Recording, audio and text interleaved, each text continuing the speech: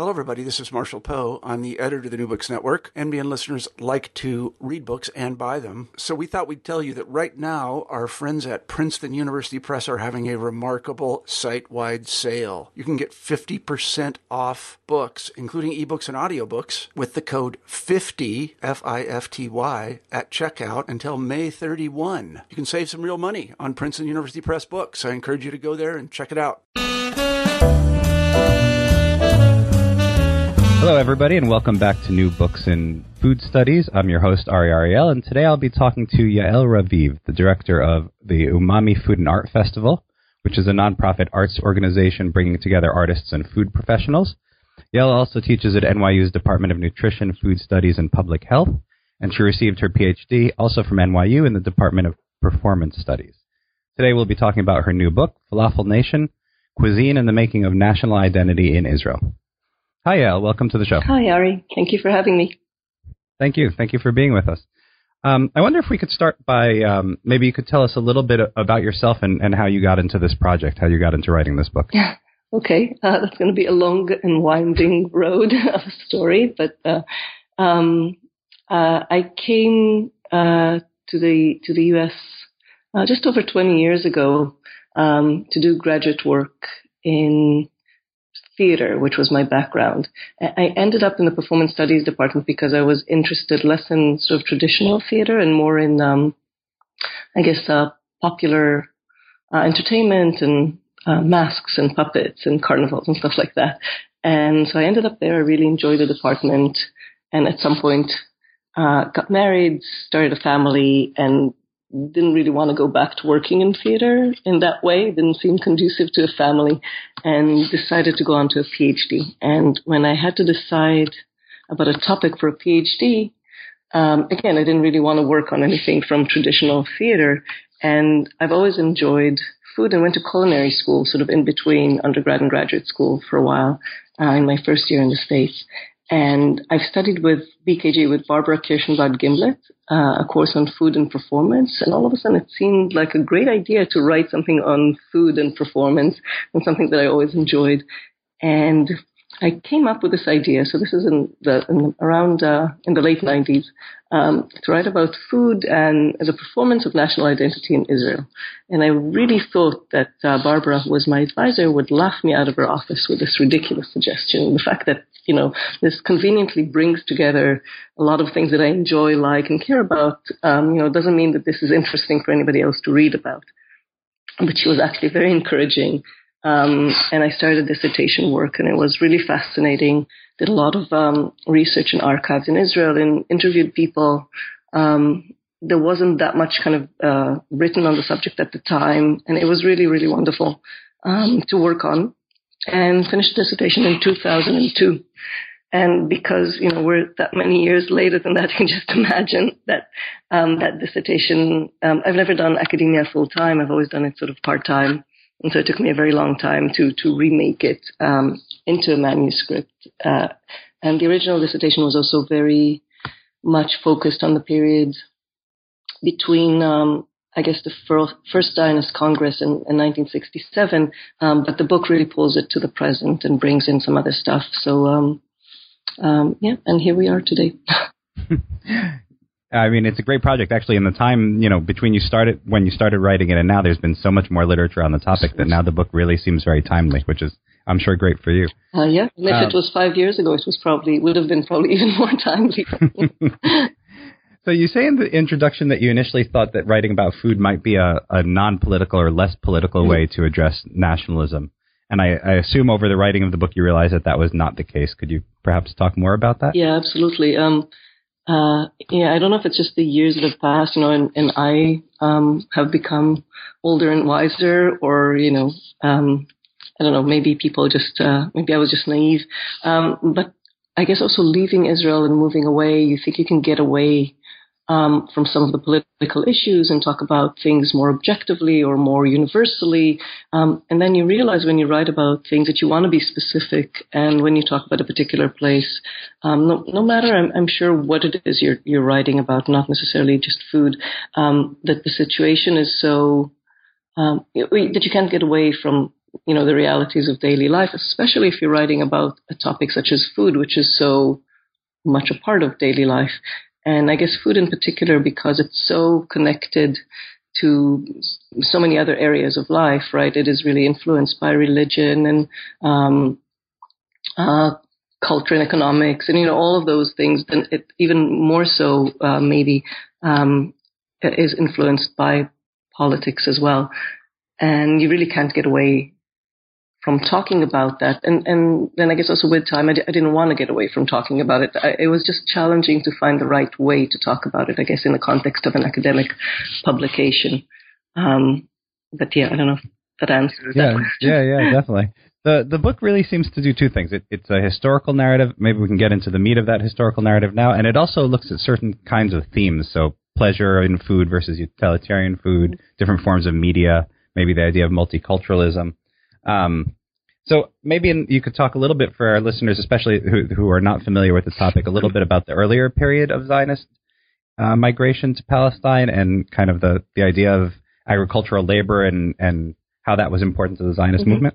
Absolutely. I think one of the really interesting things when I started researching this project was, most kind of food-centered books at the time were written about France or China or Japan, really cultures where food is so important. And I was kind of hesitant a little bit when I was approaching, writing about Zionism and food, because in the early years of Zionism, food, from the consumption point of view, was really unimportant. I mean, what was really important was agriculture, and that was important throughout. So the production of food rather than the consumption of food. And what I realized as I was writing that, a country where that treats food kind of intentionally, deliberately as, focuses on production versus consumption, that's as telling, obviously, as, any other approach to food, right? You can talk about food in that culture, even though it's sort of marginalized. So, in the beginning of Zionism, agriculture played a really important part because it allowed the Zionist movement to do two things. First of all, to illustrate, to kind of draw a connection between the new immigrants and biblical times and sort of their forefathers in biblical times, really draw this sort of direct line by bringing people from Europe to this new place and putting them to work, connecting them to the land very directly, right? You're working the land, you're more connected to it, so creating this direct connection, but also to this sort of more rural lifestyle that's more reminiscent of kind of biblical times. So creating this connection on the one hand, creating this to biblical times and to the land, and also remaking the Jewish figure. So instead of this studious person or a merchant or any of the other kind of typical images of Jewish existence in the diaspora, especially in Europe, they could remake this Jewish figure and into this vital, strong, self-sufficient person, working the land, and so agriculture played a role in all of these aims, and was really, really important. This idea of working the land and supporting the future, building the nation, working towards building this future for the nation. All of those themes are really important. And I assume that socialism probably was inspired or de-inspired the interest in food? It was all about, so the ideology was very aesthetic, so it's all about the future of the nation and the good of the group, and individual pleasures and needs were really marginalized. So consumption was really not important, but production is really important, right? And it also affected gender roles at that time, right? Because men seen as stronger and so more productive in the field and therefore more important, working towards this, this goal, whereas women were kind of marginalized in that way as well because they were deemed as less productive and so pushed towards service roles rather than working in the field. Even though, when we think of socialism, one of the myths, right, is this myth of equality, of everybody working side by side. But the reality, especially in the early years, was very different. And then it seems like there's a shift around maybe the mid-20s where you go from a focus on Jewish labor or Hebrew labor, probably more correctly, to buying Hebrew products, like you mentioned the Hebrew watermelon or a Hebrew banana. Can you talk about that a little? Those are interesting ideas. Yeah, I love that, right? It's so funny to think of a piece of fruit as nationalized. But I guess there are a couple of themes that pull into that period of time. First of all, when we think of local, buying local products, typically it's, whatever grows around, in that area. But in the case of Zionism in the 20s, we have obviously local products grown by Arab hands and ones that are grown by Jewish hands. And the whole idea of, Hebrew labor and Hebrew products became really important. How do you tell the two apart? I mean, the watermelon is a watermelon. They're both grown, in fields next to each other. So you had to have these marks, these little labels that mark one is Hebrew and one is, and the lack thereof marks it as not.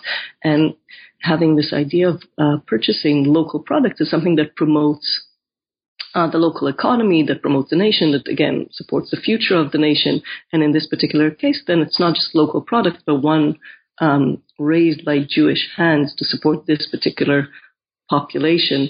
And the interesting, it sounds horrible on some level, but the I think part of the sort of ideology behind this is really these early settlers not wanting to think of themselves as colonizers, as somebody coming into a new country and taking over and using the local population. So really reinforcing this idea that, we came here and we're doing everything ourselves. We're working the land ourselves. We're not taking advantage of anybody, which is, a little bit of a kind of twist on reality.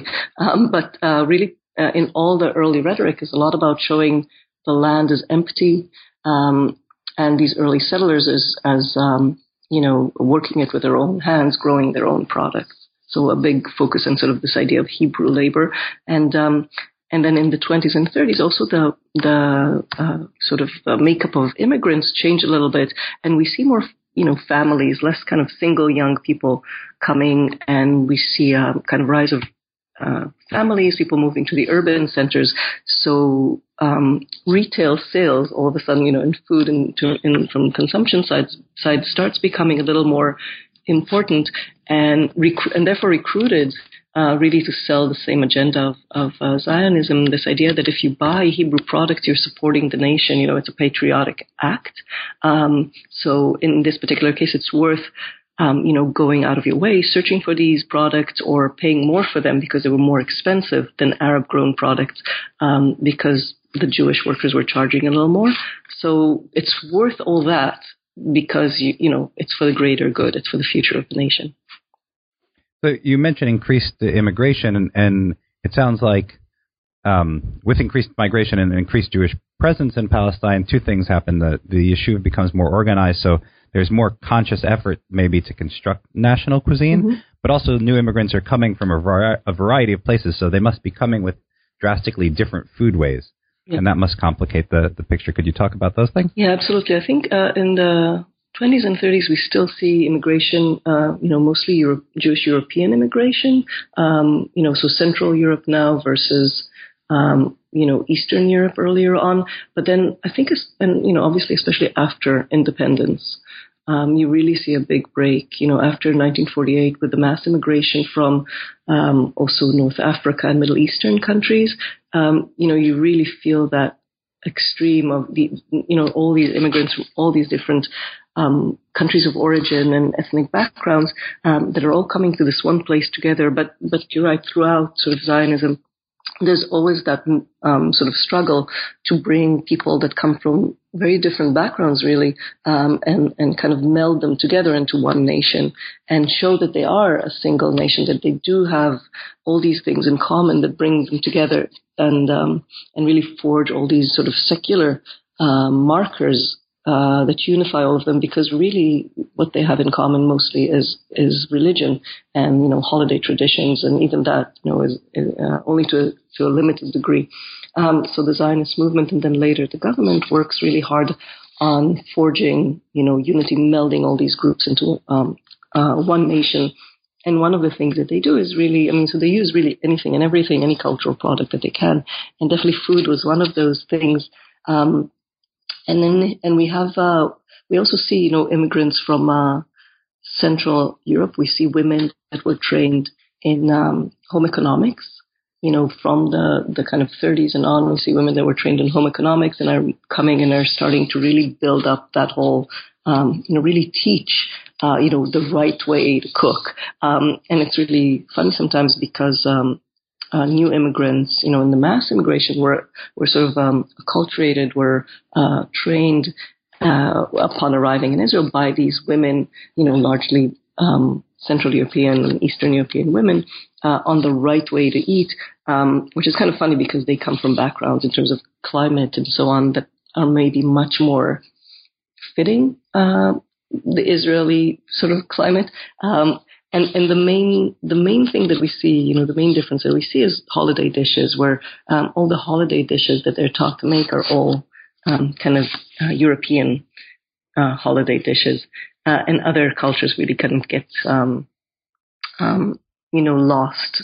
Other culinary traditions, from other ethnic backgrounds, especially ethnic backgrounds from Middle Eastern countries and North African, because those are seen as the culture of the enemy, right? As the Arabs around us. So those are really kind of played down versus anything from Europe. This idea of creating this unified nation as Western, European in nature. The rhetoric is all about like Western, modern, we're bringing civilization to the Middle East. And that's something that played a big role in the early years in terms of integrating immigrants from other backgrounds into Israeli culture. So you mentioned sort of religion as the most obvious common factor among all these immigrant groups, and maybe for our listeners who might not be familiar with the Israeli context, can you say something about kashrut? Was kosher food important to mm-hmm. earlier Zionist attempts to create a cuisine and to the new immigrants? Or what's the role of kashrut throughout the different periods? That's so interesting because the early immigrants, the socialist immigrants from Eastern Europe really shunned religion, right? That was part of the kind of socialist lifestyle. Religion was another bourgeois construct, along with family and all those other things. And they really shunned it and did not really care for it. But as time passes and we have, more traditional, less radical, I'd say, immigrants coming in, kashrut begins to appear again. And what's more important, maybe what's more interesting is that whenever we have an official sort of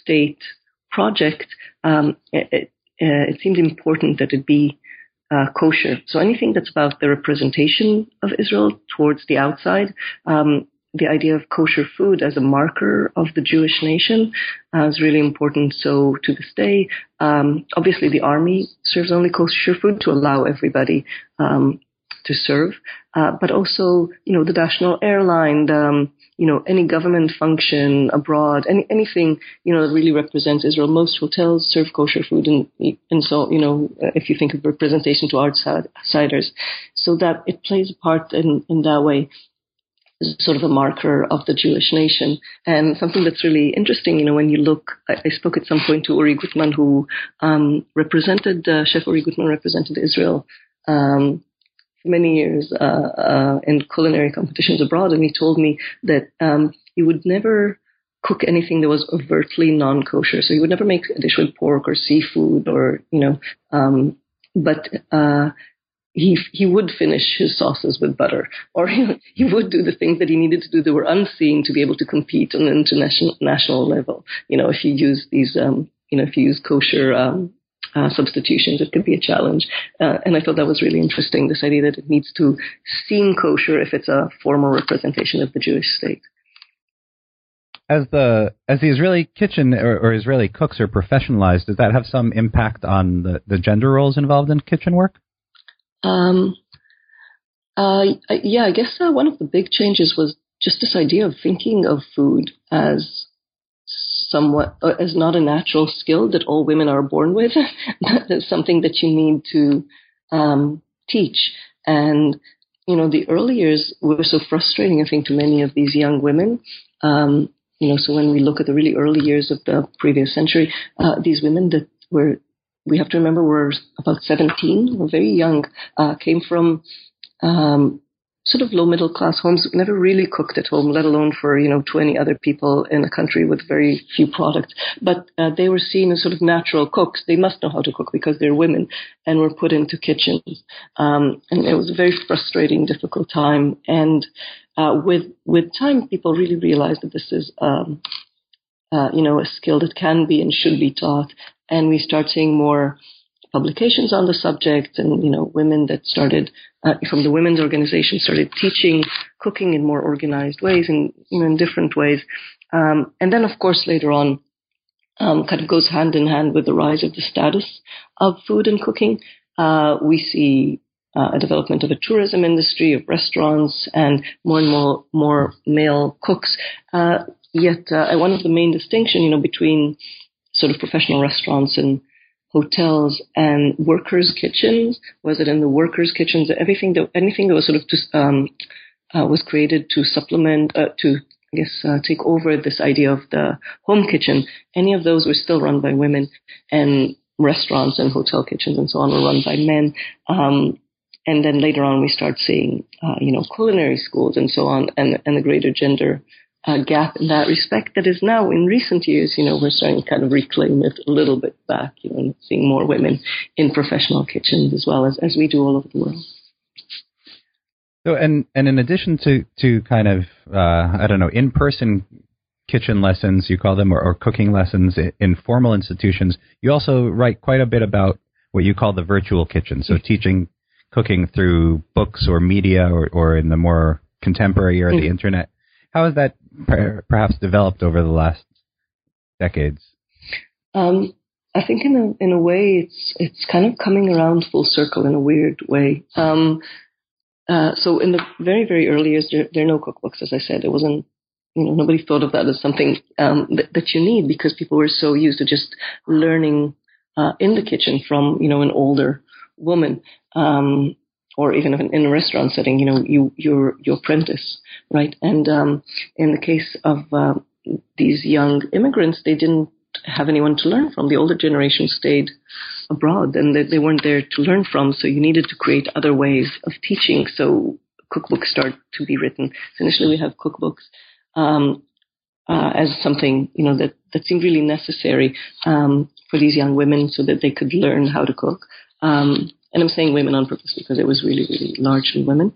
But then in recent years, obviously, we started having television and the internet, other modes of transmitting culinary knowledge that, in a way, kind of bring these people into our kitchen, if you will. When you look at culinary shows, you really have the sense of this person coming into your home, right? We know them really intimately, and we see the food up close, and so we can't taste, we can't smell, but at least we get much more information than we did in cookbooks. And definitely today with the internet, where we have this wealth of blogs and little YouTube videos, all those different things, and apps and whatnot. So we see more. So it's not like we don't need culinary knowledge. On the contrary, we're trying to kind of find new ways of being in the kitchen with someone, which I think is really interesting. A little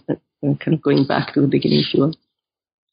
Has the growth in media about food in Israel also diversified the kind of foods that are available or that are being talked about? I know in the earlier period it sounded like there was, maybe sort of an Ashkenazi-dominated cuisine that was then slowly developed with immigration, and there were more ethnic cuisines. And I wonder how you see that developing until the present. Oh, absolutely. I think in two ways. First of all, different ethnic groups within Israel have really become more and more influential and respected. And, so we see, I think one of the earliest people to really impact that was Chef Chaim Cohen, who had an amazing French restaurant, Keren, fine dining French restaurant in Jaffa. And at some point he started offering dishes that were influenced by his mother's cooking. And, really, he was such a respected, formally trained chef, and this was such a, so this idea of bringing these ethnic cuisines into the arena of fine dining was a really new thing that and today we see that more and more. We see more and more chefs. It's kind of a given. People really incorporate all these different influences, and you can see fine dining restaurants with chefs that were trained in a variety of places abroad, but they also cook combinations. Things that are really influenced by their different ethnic backgrounds, whether it's Iraqi or Moroccan or whatever, and combine them with those classic techniques. And the other thing is also, Israelis are incredibly well traveled, I think, as a group. There are a lot of other influences that are brought in. So a lot of people travel to the Far East and bring back, influences from there or from different countries in Europe. And very recently, we have immigrants that come from other countries, mostly refugees, illegal immigrants, but also people that came, with work visas from places like Eritrea and Sudan and from different parts of the world. And they're not yet really integrated into mainstream Israeli culture. They're also not Jewish, which is a big change. But they're becoming a presence, especially in certain areas in Israel. I think it'd be really interesting to see. So they're bringing with them new ingredients, obviously, and new ways of cooking. They have their own restaurants. And it'd be really interesting to see how that impacts kind of Israeli cuisine. But it's definitely a cuisine that's heavily impacted by a variety of international influences, so both from within and from without. I know this may seem like a silly question because Israel is geographically so small, but are there regional differences in Israeli cuisine? And part of why I ask is because in an earlier chapter you talk about you use the King David Hotel and Hakazba restaurant and nightclub sort of as representative of the split between kosher and non-kosher. Mm-hmm. And it made me think also in the Israel studies literature, there's kind of a split that's often written about between Jerusalem and Tel Aviv in terms of culture and ideology. Mm-hmm. I'm wondering sort of between cities, but also maybe in a more regional sense, if you see big differences in cuisine. It's a really good question because I want to say on some level there isn't because it's, as I say, such a small place, but there also is, right? I mean, there's definitely some stuff that's unique in the Galilee. If you look in that area, there's some differences. Definitely in the big cities, Tel Aviv is not the same as anywhere else, really, in some ways. But I don't know if it'll be. I don't know. I'm kind of hesitating. I think regional differences are not as important, I guess, as because it is so small. Maybe very recently, this idea of the Galil as this other region. But like this, as I said, this these immigrant communities from of refugees and so on are really a large group of them is centered around Tel Aviv and also Tel Aviv. Well, but I think it's less important. I'm kind of thinking out loud, but I think it's less important than the sort of ethnic divisions within Israel. I mean, that's my kind of view on it. But again, Israel changes so rapidly, it seems. Like if you kind of turn around, 2 years later, there's something else going on. So the last big chapter makes sort of a shift from professional kitchens and formal kinds of cooking to cooking in the public sphere. And you talk about, I guess, outdoor cooking primarily. So the idea of cooking like a kumzitz, the idea of a barbecue, the idea of maimuna, and it also seems to shift the focus back to a kind of male cooking, perhaps. I would I would imagine that a lot of the outdoor cooking is male. Mm-hmm. So maybe you could talk about that phenomena. And I wonder also if that must have been a hard chapter to write because the sources may have been very, dispersed or those more oral histories or ethnographies that you're doing there. Yeah, I mean, I was really debating, how to approach that, but it's such a big part of the culture, the culinary culture in Israel. And I thought the kumzitz was fascinating because it really shows, the whole process of, if you follow the changes in that, it really gives you it's like a mini, world, soul concert, like everything that happens, you can really kind of pull back and look at the changes in the kumzitz and kind of see it, Sorry, maybe tell us what the kumzitz is. Oh, I'm sorry, of course. So kumzitz is actually means come sit. It's this idea of people gathering together around a fire outdoors, sitting together, a group of equals around the fire to sing songs and share some coffee or a bit of food. And so maybe like a bonfire in the American context. Exactly. And so food is not a central element of that gathering originally. It's more about the camaraderie, like a bonfire, right? You sit around and in the kind of Israeli context at the time, it was not, it wouldn't be alcohol that would be served, but it would be, coffee. And it was also part of this attempt of the early immigrants to kind of find these role models to emulate, and they were really modeling themselves to a large degree after Bedouin culture, which is also, where gender roles are really specific, really. So it was kind of the male Bedouin, this idea of a coffee ritual outside. This, again, coming back, what we said about agriculture, this idea of being connected to the land, knowing the land, being part of nature. So, very much a natural setting kind of thing. So people from rural areas would gather around and, so there wasn't television, there weren't nightclubs, there weren't coffee shops. So people really had to make their own entertainment. So these bonfires, really came to offer that. And you'd steal a chicken, from the kibbutz, whatever, and you'd cook it. And I always imagined it being roasted because that's what, you would think you do with a fire. But I was blown away when people told me, we'd put it in a pot and cook it, like soup, because they're all Eastern European immigrants. And what did they know about roasting chickens? They just cooked it the way that they would cook it in the kitchen. So I thought it was hilarious. But so we have that. But with time, as Israeli culture changes and becomes more, consumerist, more urban-centered.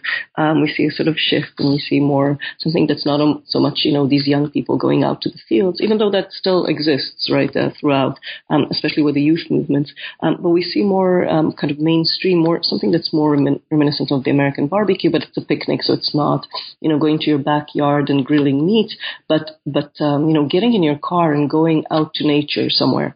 And then picnicking, and you can, grill meat, or you can, do something else. But, there's always, it's not in your backyard, but it's out in nature, which I think is the big difference. So again, part of this idea of knowing the land and being part of the land and this connection to nature.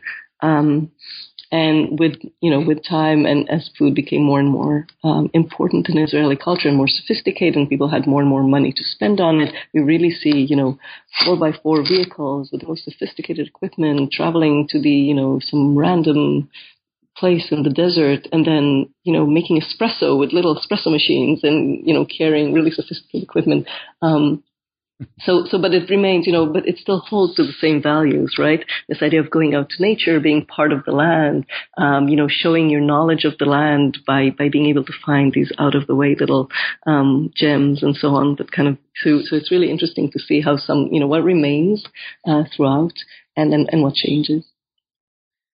So one idea that maybe brings together a lot of these ideas, you talk a bit about Maimuna at the end, which seems to talk, has a lot to do with food in the public sphere, but also with ethnic diversity and how different kinds of cuisines are presented. Could you tell us what Maimuna is and how you thought about it? Yeah. So again, I guess it's more of a case study, right? I'm sure I could have talked about other things, but it just seemed to pull together a variety of kind of issues. So Maimuna is a holiday celebration that's kind of specific mostly to Moroccan Jews, but to a few other countries in the region. But its origins are really a little obscure, right? It's unclear, but it's right after Passover, and traditionally it had this idea of the main sort of custom was that people would visit each other, and there would be a table of sweets, just sweet things to really mark, the year to come as a sweet and a happy one, right? And there's some component of going out to nature and picnicking. It has to do with sort of spring. It's in that time, but it's a little more less prevalent, I guess. And then the Maimuna celebrations really changed when Moroccan Jews came to Israel, slowly it became, the focus changed to more of this sort of going out to nature celebration. And people kind of gathered together, and it became, I'm sorry, I'm kind of hesitant because I'm trying to kind of find the way of telling this story in a very short way. But anyway, it transformed over time and became the sort of this element that the rest of Israeli society really saw. So people were not invited into Moroccan Jews' homes for these sweets. What they did see was the kind of public element of the celebration outside. And that became, so there's a lot of grilling of meats, because that's like part of the Israeli kumsitz culture, right? Also, it became this place where politicians would come and show their, to kind of court the votes of this community as it became more and more important and influential. So it became these huge mass celebrations outside that were very different from sort of the original custom. And then with recent years, I guess also with growing confidence and influence of these people, of this particular ethnic group, people are kind of going back to their home. I mean, and it's not like it was ever completely abandoned, this idea of the table of sweets. It was always there, but it was just not well known by other groups. But now it's kind of, kind of stepping back maybe a little bit from those large celebrations, being more suspicious of the politicians and so on that are courting this particular group. And, it's like we don't need them. And if you're a real friend of a Moroccan Jew, you would be invited into their home to take part in this more intimate celebration. You can't just come to this kind of public celebration and court the vote. So there's sort of a going back into reclaiming the more traditional ways. It's really interesting because it sounds like it goes from a sort of a local practice to then a public display to then almost a folklore festival, and then the Moroccan community kind of pulls back and is not sure that it's comfortable with the performative aspects. Exactly. Oh, that was so well said. Thank you. Well, I'm just repeating what you said. Really.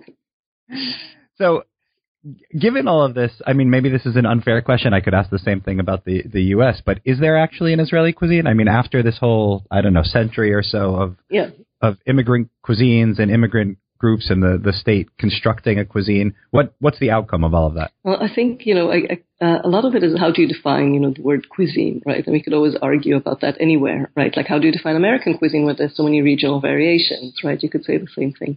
But I think, as long as they're Israelis and they eat something, there is an Israeli cuisine, so to speak. But there is definitely, you really can see certain things that are sort of essential, right? There's certain Ottolenghi and Sami Tamimi's book, Jerusalem, they talk at some point, they say something really nice about kind of trying to find the DNA of a cuisine, which I thought was such a nice expression. So there are things, if you really look at a cuisine, what's the DNA of the cuisine? What are the things that are really, we can really see them everywhere. And I think Israeli cuisine is starting to have, you can really pull out some, strings like that.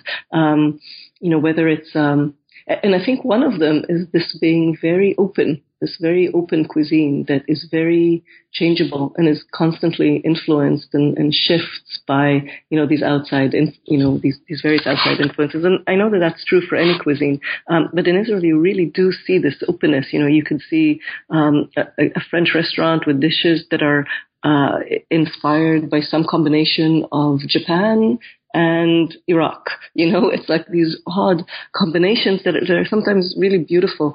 This idea of fresh produce is really prevalent and so on. Meat is less important. You can pull out different strings. But I think this openness is one of the kind of hallmarks of Israeli cuisine, if you will. And it is a combination. It does pull together a lot of things from the Middle East now. Originally it was much more sort of European influence, and now it's much more heavily influenced by Middle East, and obviously by Arab cuisine, but also by various ethnic groups that come from Middle Eastern countries. And I think there's something really nice about that, this idea that it's it's, if it's located in the Middle East, it's located in the Middle East. It's not trying to be somewhere else, and kind of embracing that partly through embracing these particular influences. And I know Israel is always kind of wondering, where is it really located? Is it in the Mediterranean? Is it European and in the Mediterranean, or is it in the Middle East? And I think a lot of that negotiation, you can see it, in the cuisine. Is it a Mediterranean cuisine? Is it a Middle Eastern cuisine? And in the end, it's some combination, which I think is actually exciting on some level, to see how these different identities are all juggled together through the kitchen. But I think that the process of defining that cuisine, really reflects the process of defining what is Israel. So it's almost like, if there's an Israeli identity, there must be an Israeli cuisine. Wow, thank you. I think we've taken up a lot of your time. Can you tell us a little bit about what you're working on next? Sure. Lately, I've been trying to kind of pull together a few of the things that I've been doing. And I've been writing about artists that use food as a medium, or use food in their work, both Israeli and Palestinian artists that investigate identity, especially national identity, through their artwork by using food. So really kind of pulling together a lot of the different things I've been working on until now. So a couple of chapters that deal with that are coming out in different contexts. Excellent. I look forward very much to reading them. Thank you very much for being with us. Thank you for having me. It was a pleasure. Thanks. Bye-bye.